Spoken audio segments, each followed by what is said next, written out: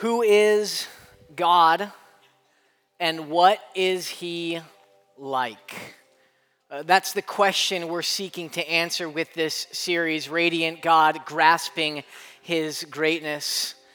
What comes into our minds when we think about God is the most important reality about every single one of us in this room.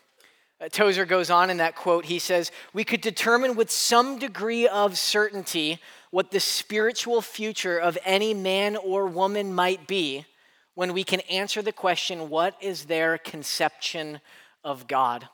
That our worship of this God is either pure or base as we entertain high or low thoughts about him." Who is this God? I want to begin this morning by sharing with you a few key moments in my life where my view of God Almighty was radically altered. Like everything up until this point, I thought I knew who God was. I had this idea in my mind, and I spent a lot of time like talking to God and instructing God and informing God and telling God how to be God. And then at each of these moments, it was like, whoa, that changes everything. The first one was back when I was around 13 years old, and it was the first time that I had heard Louis Giglio's presentation on how great is our God. What he's trying to do is he's just trying to demonstrate the magnitude of the universe that God has spoken into existence. And so he goes through this whole thing where he talks about like if the earth were the size of a golf ball, here's how many golf balls could fit in some of these stars that God breathed out of his mouth. One of them he talks about, if the earth were the size of a golf ball, then you could fit 960,000 earths inside of the sun. Then he zooms out and he says, now the biggest star that's ever been discovered in the universe, it's called Canis Majoris, and you could fit 7 quadrillion Earths inside this one star. He says that's enough Earths, if the Earth were the size of a golf ball, to cover the state of Texas 22 inches deep. When I heard that, I was like, whoa, I thought I knew what I was dealing with here. Now I understand a little bit more. Giglio says in that presentation, sin has a way of shrinking God down and puffing ourselves up. The next opportunity was my first international ministry trip. I was in Trinidad, and when I got there, it was the first third world country that I had been to, and I looked around and I saw the devastation and destruction that sin has brought into this world. Now, of course, I had seen it. I'd seen it in my own life. I'd seen it all around me in my friends' lives, but it's so palpable when you see it physically manifested everywhere around you. And so there I was seeing all of this hurt and this destruction and these people's lives that were in shambles as they lived in destitute poverty. And I remember in that moment just kind of thinking like, wow, I thought sin was kind of a small thing. And so a small sin only needs a small God. But if this is what's going on in our hearts and in our lives and in the world around us, this whole sin thing is a really, really big deal. And it requires a big God to deal with it. Fast forward, it was my freshman year at Palm Beach Atlantic University. It was as hard to go there as it sounds. My dorm room was called Ocean View, but someone has to do it. So there I was. I went to chapel one morning, and the guy who was preaching, he reads Isaiah 48, 9 through 11, and I don't know if I just read it by myself at some point, or if this was the first time that my ears heard it, or if this was just the first time that the Spirit of God took these words from the Bible and pressed them into my heart in such a way. But I remember hearing it. It's Isaiah 48, 9 through 11. God says this, for my own sake I do it. For how should my name be profaned? My glory I will not give to another. See, up until really hearing that passage, I had spent a lot of time thinking about this is Cody's world. Welcome, I'm so glad you can live in it. Here's how you can serve me. This is all about me, and God exists so that he can serve me in all that I'm desiring. When I read that passage, when I heard that, I was blown away at the God-centeredness of God, that he does all things for the glory of his name. And how sad would it be if we arrived in eternity and saw the Lord and the Lord said, hey, you're supreme, not me.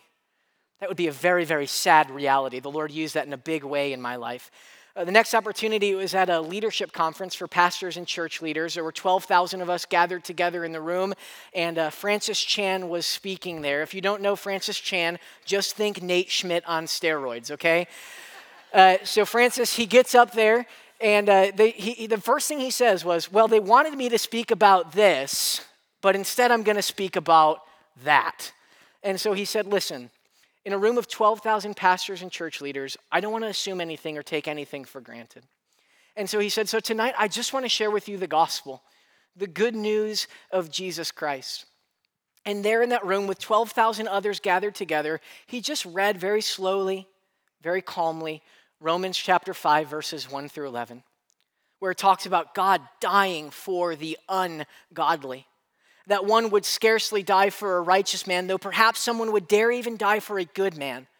But God demonstrates his love toward us in that while we were yet sinners, Christ died for us. He read Ephesians chapter 2, verses 1 through 10, where it talks about us being dead in our sins and in our trespasses, being sons and daughters of disobedience and destined for wrath.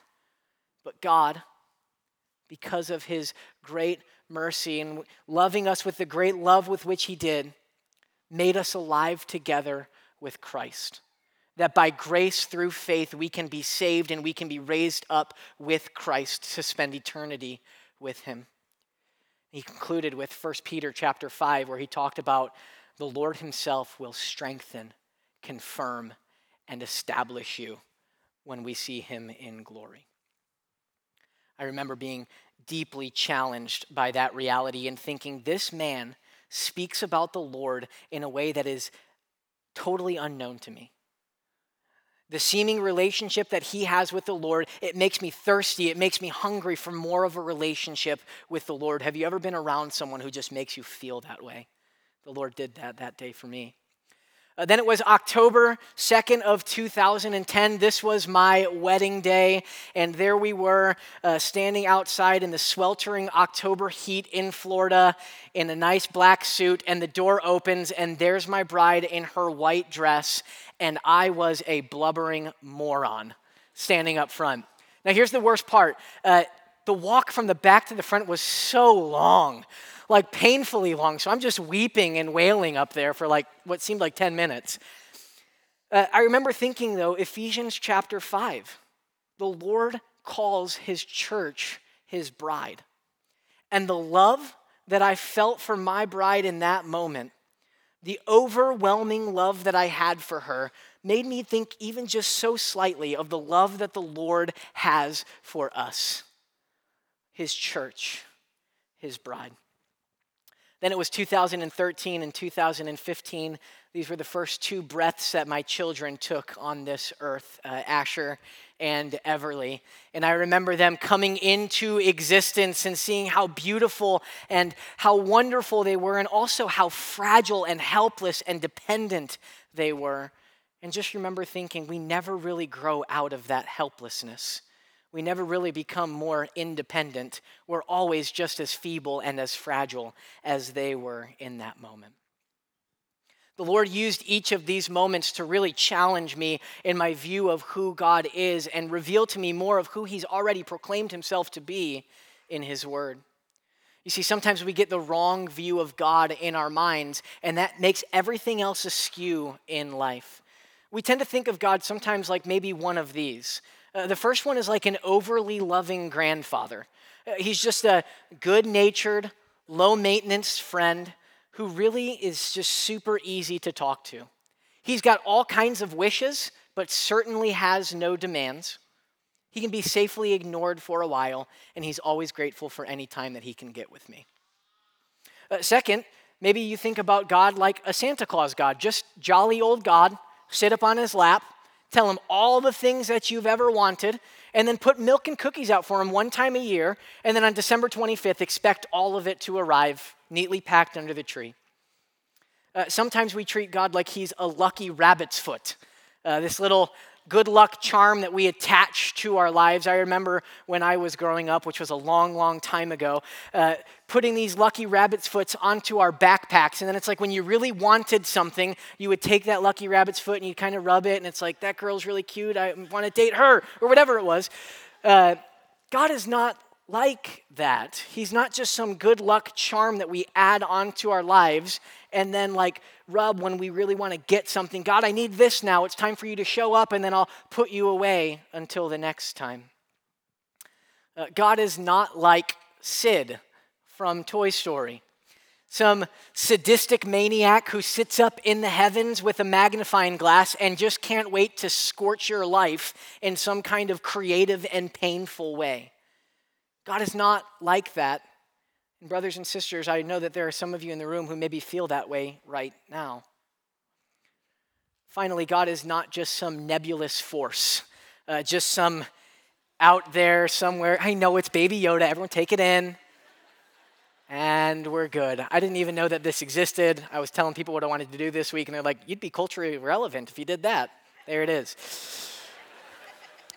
He's not some nebulous force, some undefined, not really sure much about it, certainly can't have relationship with it, just a force out there to be manipulated or explored. At the end of the day, God is not like you, and he's not like me. He's not like anything else in all of existence. God is utterly unique. He is utterly unique, and this is what it means for God to be holy. In Psalm chapter 50, the Lord is rebuking his people for their sins, and he says this, here was your mistake. Here's where things got off course. You thought that I was a man just like you. And then later in Hosea chapter 11, the Lord is talking to his people after they had rejected him and began to worship other gods. And it's like they broke their marriage vows with the Lord and committed adultery with these other deities.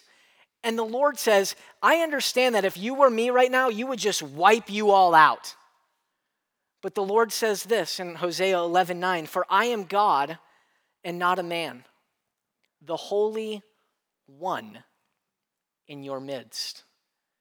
There is no holy two. There is only the Holy One, and he is utterly unique, completely different, set apart, and distinct from everyone and everything in existence.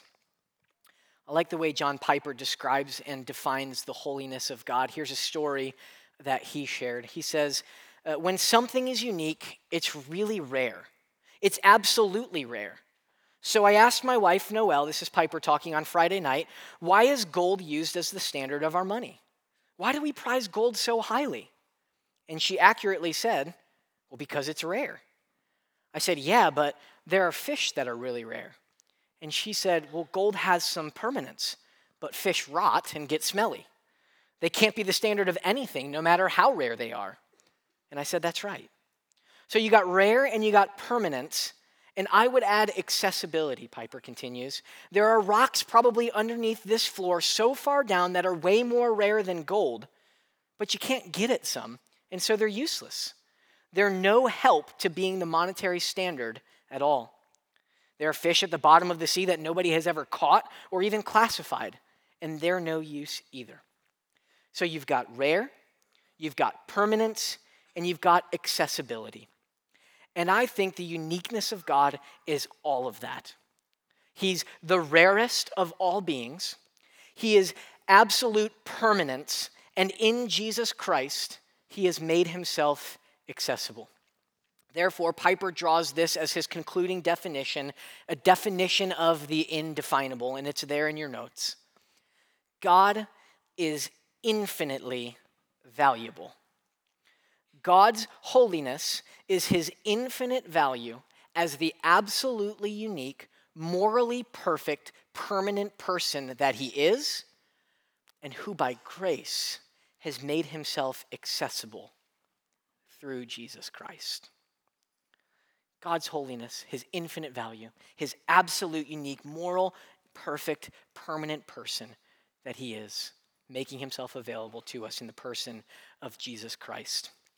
When we talk about the holiness of God, when we think about the way the Bible talks about the holiness of God, there's two facets to it. There's this majestic holiness that we've been describing so far that we're going to continue to explore here this morning, this set apartness, this greatness and grandeur and magnificence of God.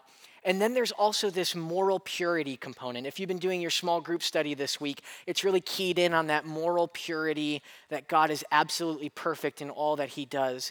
But this morning we look at the greatness, the majestic holiness of God.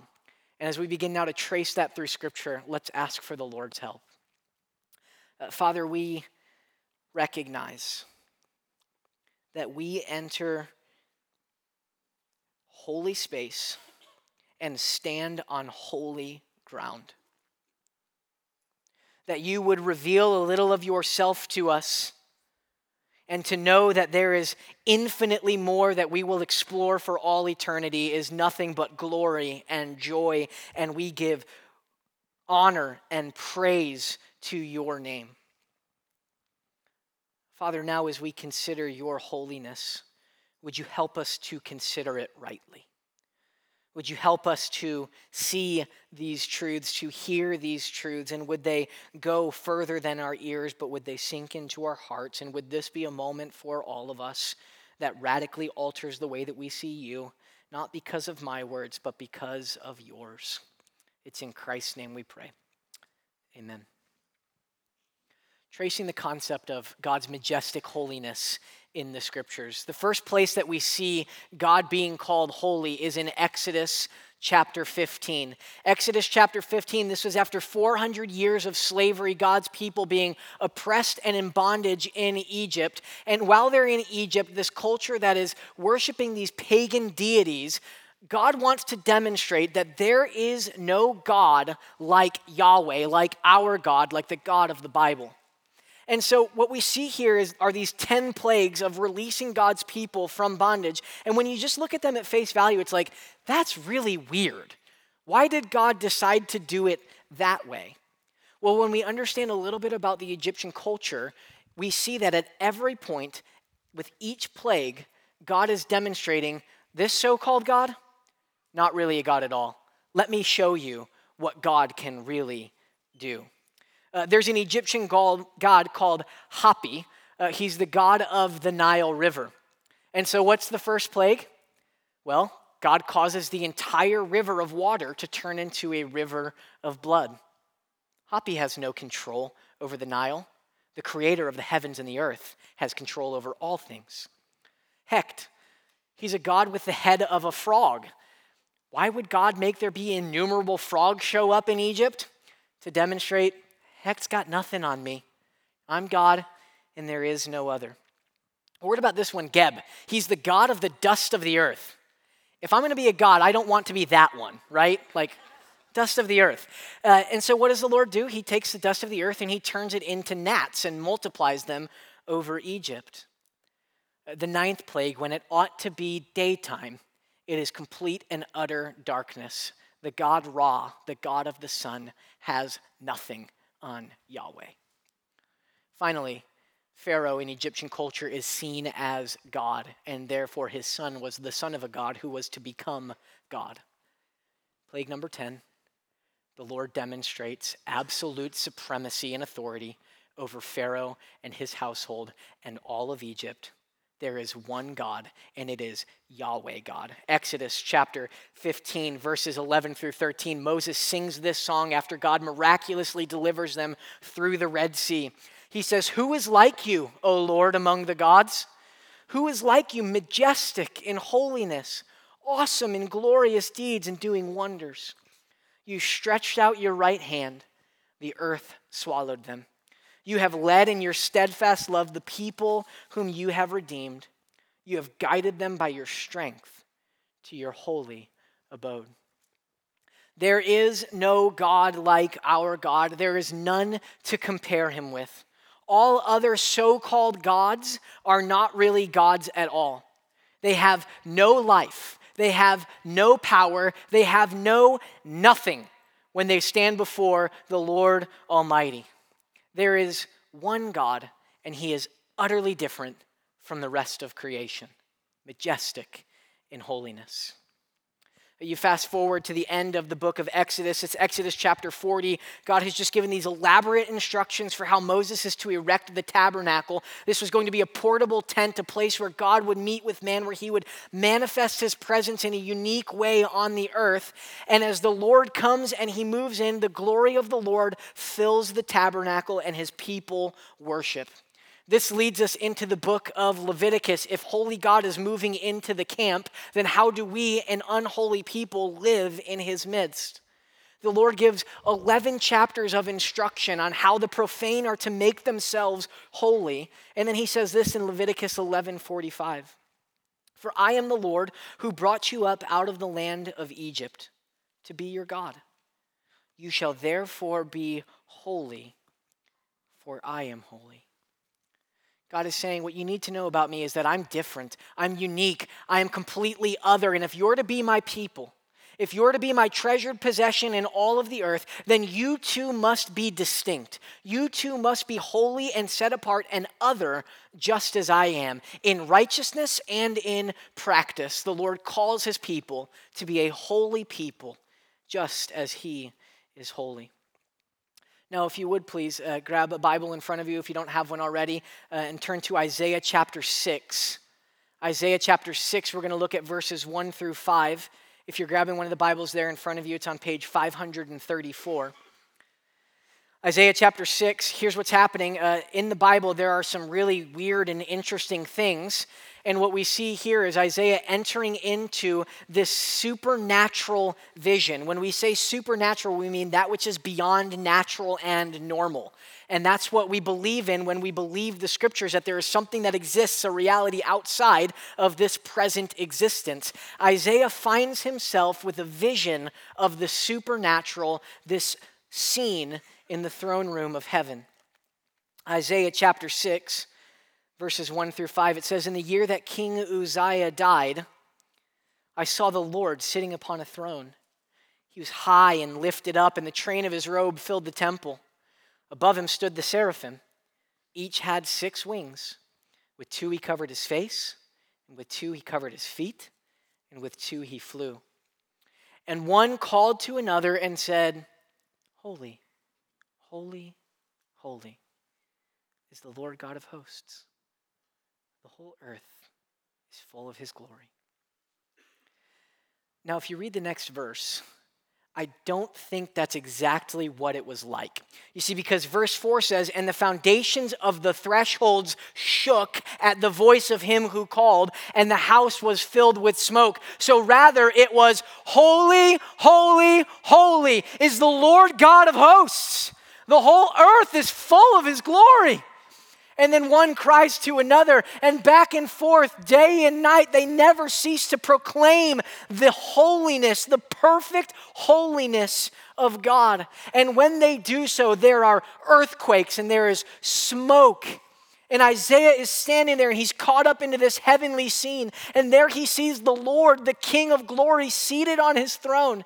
And he hears these seraphim, these unlike creatures, proclaiming the holiness of God. And when he sees it, he says, woe. Woe is me. For I am a man of unclean lips, and I dwell amongst a people of unclean lips. For my eyes have seen the King. He is instantly confronted with his sinfulness when he comes face to face with God's holiness. And his only response is to cry out in agony, woe is me. This is not dissimilar to what Job did when Pastor Doug was preaching a few weeks ago. I'd heard of you with the hearing of the ear, but now my eye sees you, and I repent in dust and ashes. He recognizes that in light of the holiness of God, he deserves nothing but death. This God is unlike anything that you and I have ever experienced, seen, or known about, or conceived of in our own thinking. Turn please to Revelation chapter 4.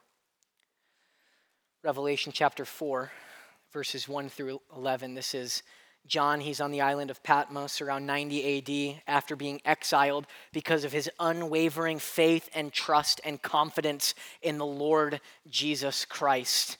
And here he is caught up in the Spirit, and he sees what Isaiah saw 750 years earlier, which just helps us to know that this is the scene, brothers and sisters, that is going on right now. Even as we sit in this room on the west side of Indiana, there is a throne in heaven with one seated on the throne where the angels around him are proclaiming, "Holy, holy, holy is the Lord God Almighty." Revelation chapter 4, verses 1 through 11. After this I looked, and behold, the door standing open in heaven. And the first voice, which I had heard speaking to me like a trumpet, said, "Come up here, and I will show you what must take place after this." At once I was in the Spirit, and behold, a throne stood in heaven with one seated on the throne. And he who sat there had the appearance of jasper and carnelian. Around the throne there was a rainbow that had the appearance of an emerald. And around the throne were 24 thrones, and seated on the thrones were 24 elders clothed in white garments, golden crowns on their heads. From the throne came flashes of lightning and rumblings and peals of thunder, and before the throne were burning 7 torches of fire, which are the 7 spirits of God. And before the throne there was, as it were, a sea of glass, like crystal. Around the throne, on each side of the throne, are 4 living creatures, full of eyes in front and behind. The first living creature like a lion, the second living creature like an ox, the third living creature with the face of a man, and the fourth living creature like an eagle in flight. The 4 living creatures, each of them with 6 wings, are full of eyes all around and within, and day and night they never cease to say, "Holy, holy, holy is the Lord God Almighty, who was and who is to come." And whenever the living creatures give glory and honor and thanks to him who is seated on the throne, him who lives forever and ever, the 24 elders, they fall down before him who is seated on the throne, and they worship him who lives forever and ever. They cast their crowns before the throne, saying, "Worthy are you, our Lord and God, to receive glory and honor and power. For you created all things, and by your will they existed and were created." This scene is happening right now. The holiness of God is being proclaimed, and one day we will enter into this scene and we will join the 24 elders bowing down before the throne and saying, "Worthy are you, our Lord and our God, to receive it all." One particular detail in this description that I'm struck by is this flashes of lightning and these peals of thunder. I grew up in Florida, and in Florida we have little tiny baby storms, right? Like a little bit of rain in the afternoon, and it's nice and pleasant, and maybe some heat lightning, if you know what I'm talking about. I have like a fear of thunderstorms. I would say it's a healthy fear. Some would say unhealthy. My very last baseball game ever in 8th grade, there was thunder and lightning. I just walked off the field. I'm like, I ain't playing that game, right? Then we moved to Indiana. Things are different here. Thunderstorms are a completely different beast in Indiana. I remember my wife and I, we were renting a house in Pittsburgh, so we had a lot of land around us and kind of out there on our own in the middle of a field. And I remember the first night, there's like this full-size bed, and we're both laying on it, and all of a sudden, flashes of lightning, rumbling and peals of thunder shook the house. And I just said, "Baby, will you please hold me?"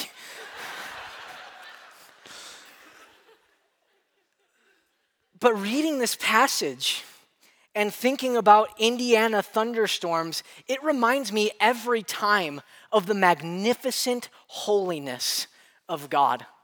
Like there is something terrifying that puts us right in our place when we're finding ourselves in the midst of an Indiana thunderstorm, and we know how quickly, how little power we have, and how great God's power is. His holiness is unlike. It's just as like Mr. Beaver said in the Chronicles of Narnia. He's having a conversation with Susan, and he says to her, "Aslan is a lion. He's the lion. He's the great lion." "Oh," said Susan, "I thought he was a man. Is he quite safe? I shall feel rather nervous about meeting a lion." "Safe," said Mr. Beaver. "Who said anything about safe? Of course he isn't safe." but he is good. He's the king, I tell you. Dear friends, this God that we worship in his holiness, he is not safe, but he is good. He is infinitely valuable as the absolutely unique, morally perfect, permanent person that he is. He is utterly unique. So what do you, what do we in this room do with this reality? What do we do when confronted with the holiness of God? How does it intersect with our lives right here, right now? Perhaps for some of us, it's an Isaiah, it's a Job, it's a John moment. Woe is me, I repent, O Lord, forgive me for thinking that my wisdom was greater than yours. But for each of us, I think Isaiah 55, verses 8 through 9, begins to help us understand how God's holiness intersects with our everyday. Isaiah 55, 8 and 9 here on the screen, God says, "My thoughts are not your thoughts, neither are my ways your ways, declares the Lord. For as the heavens are higher than the earth, so are my ways higher than your ways, and my thoughts than your thoughts." Because God is holy, his thoughts and his ways are superior to mine. Because God is holy, his thoughts and his ways are superior to mine. God is not like you and me, and all God's people said, amen. He is utterly different. His thoughts, his ways, they're higher. By higher, we mean superior. He doesn't process the world like you and I do. He doesn't come at a situation with limited knowledge, experience, or power. God has infinite experience as the Ancient of Days, the eternally existent one. He has infinite power to do all things and infinite knowledge and wisdom. Pastor Nate preached last week. God knows all things infinitely. He knows all things intricately, and he knows you and me intimately. There has never been a situation that God has entered into without complete power, complete wisdom, complete knowledge, and complete ability to do what needs to be done. He doesn't do things the way that you and I would do things. How so? Just scan the scriptures and consider the way that God moves redemptive history and think of how you might have done it differently. Consider these parts. God, in Genesis 1 through 3, he puts a tree in the middle of the garden, that if Adam and Eve were to consume fruit from this tree, it would bring death and destruction and carnage and chaos into this world. I wouldn't have set it up that way. Like, it would have been foolproof. We can't mess this one up, right? But God in his wisdom knows that that wouldn't be love. That wouldn't be relationship. That would be imprisonment. And so the Lord's ways are higher than mine. Or what about this? God tells Abraham, hey, Abraham, take Isaac, the son that you waited 100 years for. I want you to go on a long walk with him. When you get to the top of the mountain, I want you to put a big pile of sticks together, then take a knife, kill your son, and light him on fire. I wouldn't have come up with that. That would not have crossed my mind. And yet the Lord knows, hey, here's how Abraham is going to demonstrate his trust in me. Here's how Abraham is going to demonstrate his righteousness by his faith in me and in me alone, that he would trust in me, that I could even raise his son from the dead, that Abraham would love me more than he would love anyone else. God allows his people to be enslaved in Egypt for 400 years. You would think after 400 years, generation after generation after generation of hard work and bondage and oppression and slavery, it's like take them out of there and bring them to the Caribbean. God says, no, we're going to bring them to Canaan, like the military hot zone of the ancient Near East, the most contested piece of land, and they're going to have to depend on me every single day for their physical safety. And oh yeah, it doesn't rain here unless God makes it rain here, so we've got to depend on him every day for food in our pantries. What about God when he's looking to bring up a new king after Saul fails? He sends Samuel to the house of Jesse, and what does Samuel do? Exactly what you and I would have done. Hey, bring the oldest son. Or bring the strongest son. God looks at them. No, not the guy. Nope, not him. Hey, there's one more. He's a little shepherd boy. He's out in the field with some sheep right now. He's going to be the king of my people. He's going to be the one who conquers all of the people around you and establishes peace in Israel. How would you and I rescue our people from sin? It's like, man, you send Jesus, the Messiah King, and when he comes, it is just judgment and wrath on all of God's enemies, and he demonstrates his complete and perfect power, thus vindicating those who have believed in him. The Father's like, hey, Jesus, you're going to go as a baby. You're going to be born to an obscure family. For 30 years, you're going to grow up in obscurity. You're going to have 3 years to proclaim the kingdom and the gospel.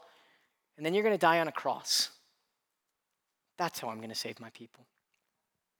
What about getting this good news, this gospel to the nations? Like if it were me and I were the one who were calling the plays, it would be like painted in the sky. All have sinned and fallen short of the glory of God. Next scene, right? Or like send angels out into all the world and proclaim in mighty power the good things that God has done for us in the person and work of Jesus Christ. God's plan? One by one, believing yet still sinful people, slowly sharing the good news of Jesus Christ with their neighbors, with their coworkers, with the people that God has sovereignly brought into their lives. By the way, it's been 2,000 years since he called that play. I definitely would have done it faster. We have the inclination to create a world where no one rejects Jesus. A world where all people are saved. The Lord in his kindness gives us Romans 9:21 through 23. Has the potter no right over the clay to make out of the same lump one vessel for honorable use and another for dishonorable use? What if God, desiring to show his wrath and to make known his power, has endured with much patience vessels of wrath prepared for destruction, in order to make known the riches of his glory for vessels of mercy, which he has prepared beforehand for glory? What about growing in Christ? God promises us that one day we will be like Jesus in that we won't sin anymore, not just free from the penalty of sin, but free from the power and the presence of sin. And if you're like me, I'm thinking, God, why not today? Like if you're going to do that someday, let's do it now, because I'm tired of waking up every morning and battling the flesh. If you're going to make me sinless, let's do it now. And the Lord says, it's not my way. You see, there's something about your dependence and your weakness that demonstrates my ability and my strength, and I receive more glory in that than if I would have done it a different way. At every possible turn, you and I, with our limited wisdom, with our limited experience and our limited power, would have done it differently. But our God has thoughts and ways that are far superior to ours. So superior that sometimes it even appears as foolishness. And I don't know about you and what's going on in your life and what the areas are specifically in your day-to-day where you're like, Lord, if it were me, I would do it different. Lord, if it were me, I would do it faster. Lord, if it were me, it wouldn't be this hard. Brother and sister, can I comfort and encourage you this morning with the holiness of God? Trust him. His ways, his thoughts, they're superior, they're better, they're higher than yours and mine. And oh, that God would save us from the kind of thinking that we could do it better. And would we ever bow in humility before his absolute holiness? He is not safe, but he is good. God's perfect holiness assures us that our words cannot contain him. There is no way for any one of us in this room to exaggerate our God. And so, Father, we leave it there, considering your perfect holiness, your utter uniqueness, your magnificent glory. Because of your word, we can say our eyes have in some way seen the King. Would we have right fear and right trembling of that holiness? Would we also have right boldness and right confidence because of what you've done for us in Jesus Christ? Thank you, God, that you are not like us. God, I pray that we would not be quick to have truth amnesia as we go back into our weeks, but that we would put these truths front and center by the power of your Spirit, considering your holiness in the midst of our day-to-day, and resting in the hope and in the truth that your ways, your thoughts are higher than ours. In Christ's name.